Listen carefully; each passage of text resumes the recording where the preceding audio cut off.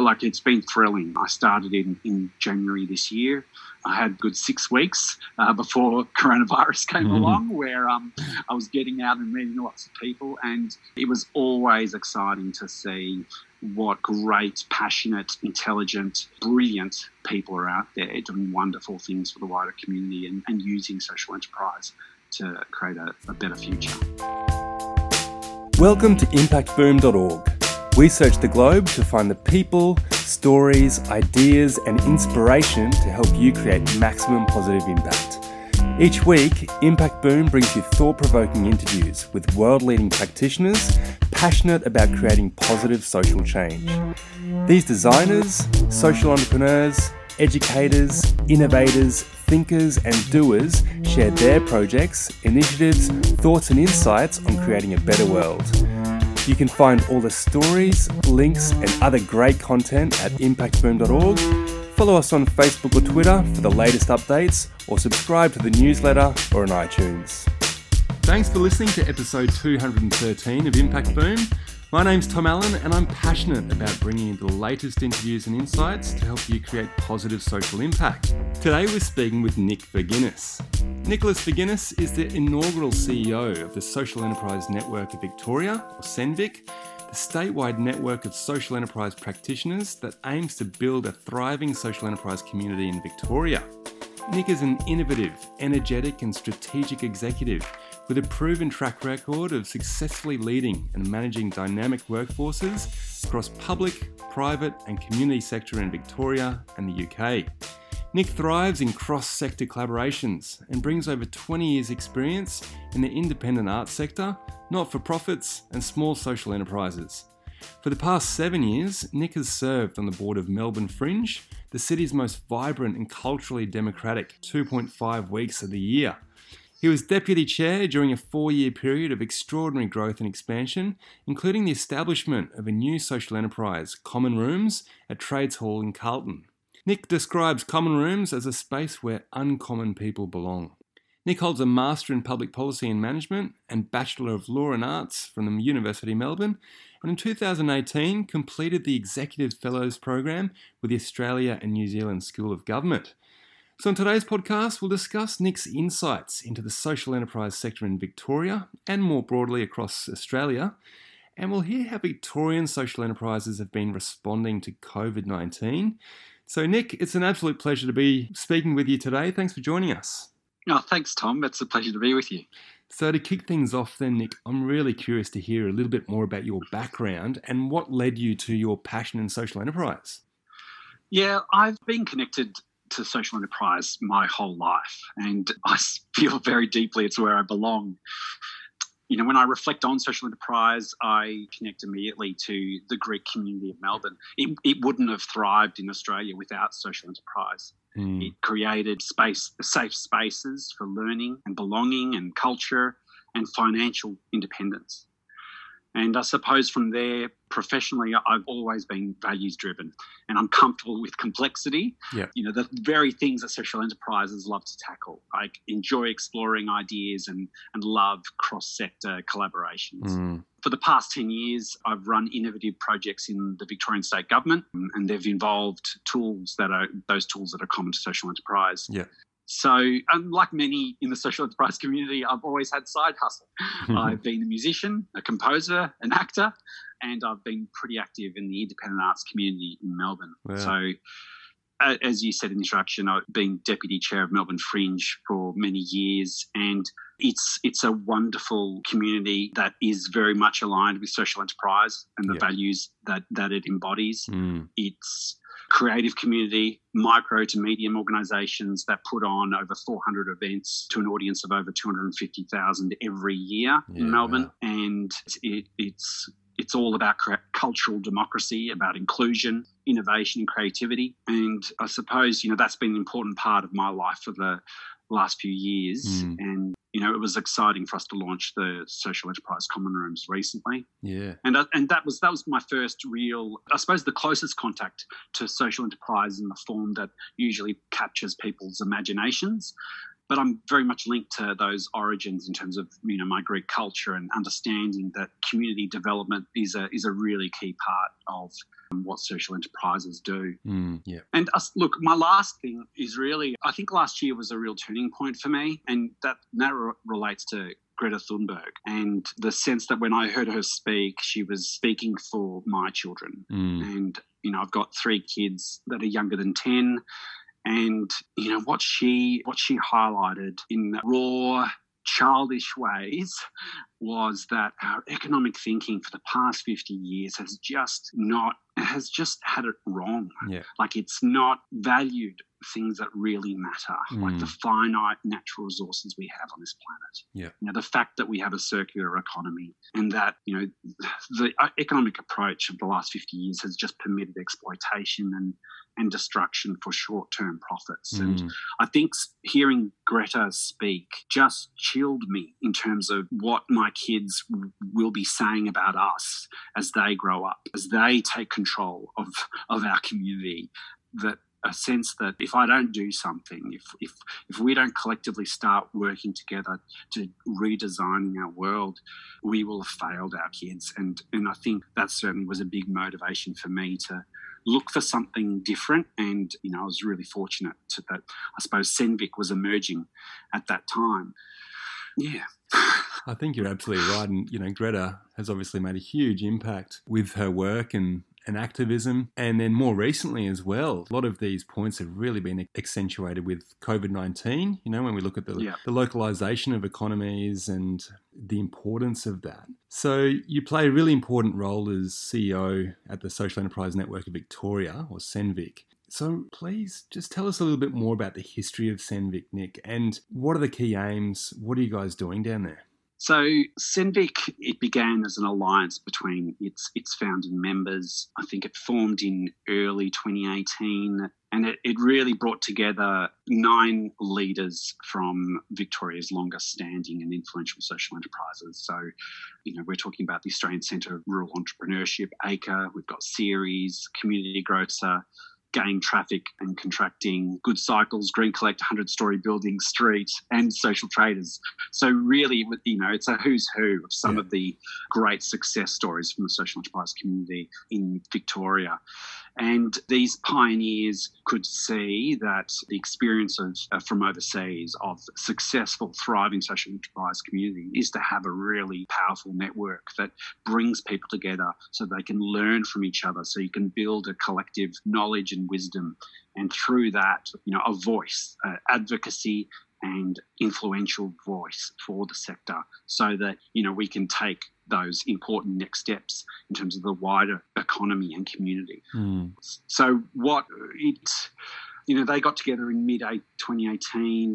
It was not until, I think, just last year that the Victorian government got behind it to really accelerate that role that the network was to play. The Victorian government has also showed leadership not only in supporting the network, but also with the social enterprise strategy that it developed in 2017, social procurement framework. So really, the Senvik is part of that process of kickstarting the community down here in Victoria. And it's been thrilling. I started in January this year.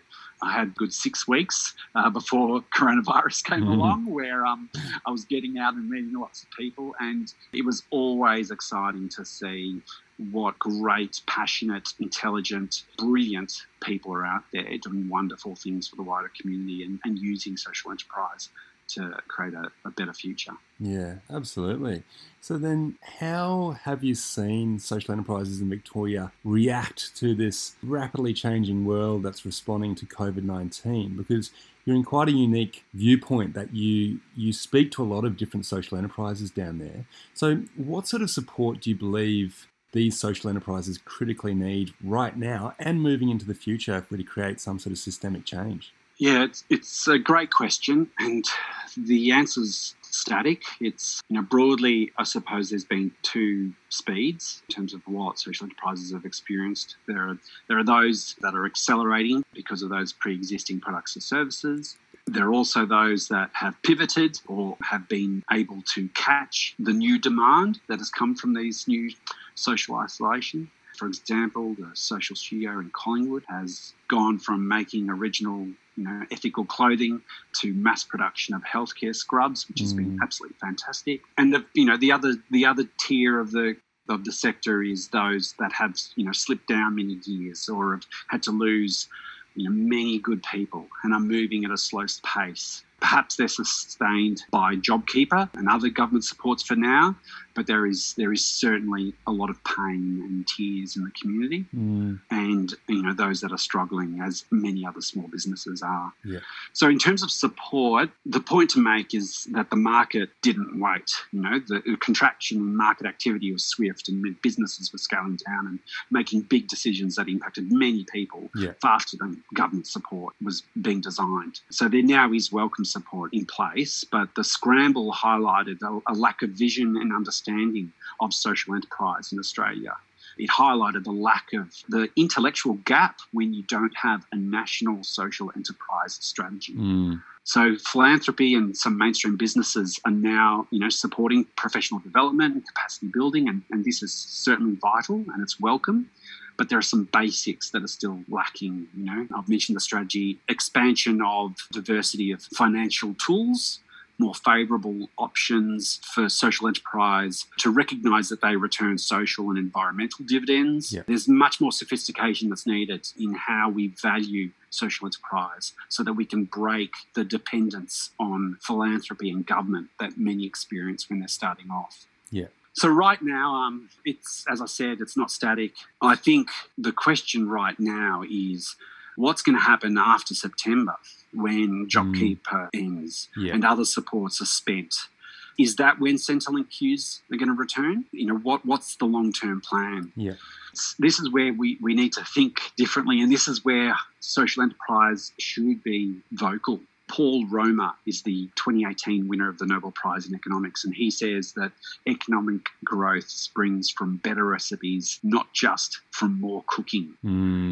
And that's that creativity, the new ideas of social enterprise that they thrive. That's the pathway. We should be role modelling the way the new economy should be built, the way that we collaborate, the way that we form alliances across sectors, the way we build communities, being inclusive, having values that are about enabling people to find employment, and the way we harness volunteers. That's the future. Those should be the settings that should be shaping the future economy. Yeah. So while it's all turmoil and a mess right now, we've had bushfires over the summer, we've got the virus now, there's so much so many negative forces that play on our mental health and well-being. So with all that, there is still that shining light that we are in the right community. This social enterprise community are the ones that if we activate our creativity, if we collaborate, we can show the way through this dark period and help to build a stronger, wider community. I believe that deeply. Yeah, absolutely. And certainly agree with you on that there, Nick. You had some fantastic insights there. I mean, you've pointed to a range of different areas that we lack or should explore further as a nation, such as a national social enterprise strategy. And certainly that aligns very strongly with the work that Impact Boom's been seeking to achieve over the last couple of years. Yeah. So really, really keen to hear a bit more about these points. Like, where do you see these strong opportunities for the social enterprise sector in Australia? And what do you believe is needed to build on the current momentum? Because we are seeing the formation of these different state-based networks, or we have over the last 12 odd months. We're seeing work towards an alliance. Really keen to hear your thoughts. Yeah, I think these are great. We're seeing some really great trends recently. The challenge is to help that wave get bigger and to consolidate that momentum so that we can take some giant steps, and certainly want to use my role to do that as much as possible. I think in terms of strong opportunities, I think we are seeing greater engagement by government in creating clear platforms to support the growth and open new markets for social enterprise. Yeah. There is much more that can and should be done, of course. So with the emergence of the National Alliance of Social Enterprise Networks, That has been widely celebrated, and for very good reason. It's very exciting to be part of that group. They're fantastic people. I love every time we get together, which has been very regular recently. In fact, we're meeting fortnightly at the moment, and there's like subgroups meeting, in between then, because there are many projects and things that we want to start progressing. We've seen the Good to Scap campaign, which was in response to the coronavirus. And now we're talking about designing a consumer campaign to harness favourable consumer trends and expand social enterprise markets. I'm keen to use the National Alliance to advocate for a national social enterprise strategy to get better data on the impact that we make, which will help us individually and collectively. Seek favourable government support, but also finance and philanthropic support. Data is so important right now, and part of that also is doing a proper social enterprise census so that we can identify who we are and we can show how important we are to the wider economy and community. Look, I think one thing that is dear to me and I've observed is I've seen a growing awareness that social enterprise has been a very white conversation to date. And in our tricultural nation, we are held back when we don't harness our diversity. So new immigrants have used social enterprise for generations to settle in Australia, to empower family and friends and refugees and other new arrivals to build thriving communities here.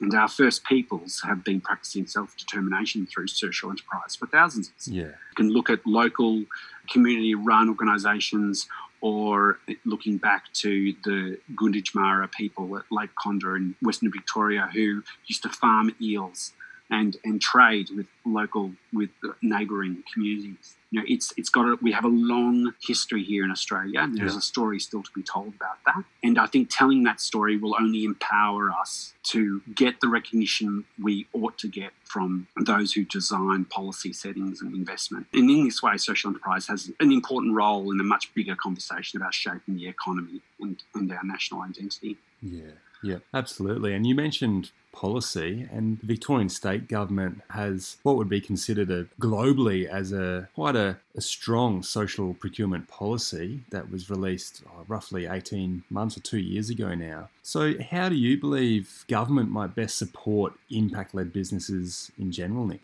We're really fortunate in Victoria. We've had some great leadership from the Victorian government. It has been 3 years since the social enterprise strategy was put out by the Victorian government, and I'm keen this year to engage our community to discuss what might be a revised social enterprise strategy, perhaps a 10-year plan, something that is breaking open the sky in terms of possibilities of what will create a thriving social enterprise sector. That is looking at the social procurement framework for sure and saying, what's the next step? How do we get local governments engaged with it more fully? How do we actually use local government to connect with local businesses and role model best practice when it comes to revising supply chains and ethical and environmental outcome as part of decision making for social procurement? I think we have to start local. That's where we can make the biggest difference quickly. And indeed, that can showcase at the national level how social enterprise can make a difference, and government has got enormous strength in terms of its buying power. So there is that sense of renewal this year in Victoria. While we are, we might be seen as leaders, I see this as actually a year of renewal and consolidation and setting up a new vision for the next 10 years.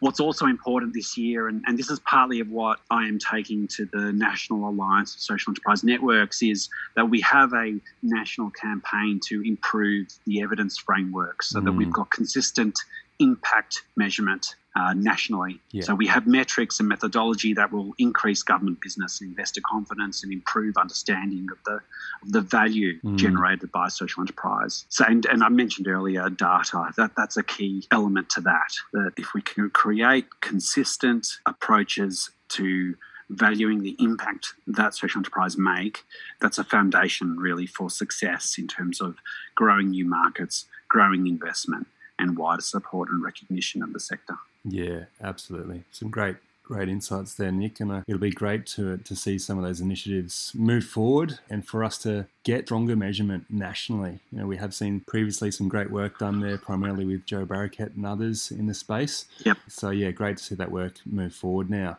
So, coming close to our end then, we've heard of some great initiatives so far, but what inspiring projects have you come across recently which you believe are creating some great positive social change? I love hearing about Moving Feast. Is a wonderful food system project that has been driven by one of our founders and the CEO of Street, Beck Scott. She has brought a wonderful coalition with the Asylum Seeker Resource Centre, Kinfolk, the Common Ground Project and the Melbourne Food Hub, Fruit to Work. It's a wonderful alliance, even crossing the Whittlesea Food Collective, and it's providing meals to vulnerable communities who are isolated during the pandemic. That is an exciting project that is really showing the success of social enterprise to collaborate across sectors and have different ways of thinking about food and the way that it's distributed and accessed. The Social Studio in Collingwood has been making scrubs for healthcare, and it's their first major contract. They've pivoted in just the past month to respond to that need. I think they've produced over 160 sets of scrubs, in the last month. They have harnessed these sewers who are dispersed throughout Melbourne, who have manufactured these scrubs for healthcare and responding to that need. It's fantastic response to the current bizarre time that we're in. But they have harnessed that, they've identified that demand and responded quickly. And from what I understand, they're still keeping their toe in the local designer area, fast-tracking an online store that they had under development already. So they're really showing how nimble and innovative social enterprise can be. And look, the last one I'll mention is The Torch. They run a program for Indigenous people who are in Victoria's prisons or recently released. The program connects them to culture and country, and it trains them to create artistic work and experience financial independence through their art. Kent Morris from The Torch spoke at our first networking drinks in February. They are due to have their annual 3-week exhibition starting in May, and they've had to flip that into a virtual gallery, which is really exciting, and I hope that your listeners check it out. I'll make sure the details are available. But I think it's the adapting to this current environment, but still following through with, the outcomes that they are wanting to make and the impact, which is just really impressive and is always inspiring. Yeah, absolutely. A few great projects there, and I'll stick links through to them in the articles that our listeners can click on through. So to finish off then, Nick, what books would you recommend to our listeners? Yeah, who needs fiction in times like these, hey? That's all I can think of. But look, it's been a while since I got to a bookstore, as it is for many, so I've been looking at old ones on the bookshelf. 2020 has been a year of immense trauma, really. We've collectively experienced seismic events this past year. The summer's bushfires made the imminent threat of climate change a visceral experience for me and for my kids. And then to follow with an apocalyptic virus that forces households into lockdown. 2020, it could be a year that, we remember for generations. So while I could recommend books to inspire and showcase new localism or environmental innovation, what's actually helped me keep balance is what I think was one of the best books of 2018, and it's Sarah Krasnostein's The Trauma Cleaner. It's a very personal book about finding personal truth and deep healing and profound hope and love. The Trauma Cleaner, it follows a very unique Australian character. It's a true story full of empathy and gratitude and resilience, so it's very much a book for now, I think. Look, if I have to link it to social enterprise, it's an extraordinary person who runs a very unique cleaning service. It's a story about a entrepreneurial spirit in this country and how our work not only feeds and shelters us, our best work helps others to realise their best selves and to enable us individually to resolve past traumas or pain and find resolution in the routines and personal connections we find at our work and the value we give to others. So it's a powerful story that I highly recommend, and I know it was a personal journey for the author, but I can't wait for Sarah's next work. Look, if I may, there's one other book I'd recommend. Please. And this is for those who are homeschooling with young kids. I recommend Marsha Langton's Welcome to Country. There's a kids edition which we have on our shelf and we refer to a lot. It's accessible and has rich information and is a great conversation starter for your young ones. And I think those kinds of conversations, those big conversations, are really important to have while you're at home, because they'll help us regain balance once we emerge in the spring, perhaps. Yeah, that's a great point to end on there, Nick. So, Nick, some wonderful insights in today's episode. So thanks so much for sharing your really generous insights and time. And we'll look forward to tracking your journey with Sendvic and onwards projects into the future. Thanks, Tom. Very kind. And it's been great to be with you today. Thanks for listening to Impact Boom. You'll find links to the initiatives, people and resources mentioned in this podcast on impactboom.org. Please leave your comments below, and remember, we'll be publishing fresh inspiration and insights to help you create positive impact every week on the website, Facebook page and Twitter.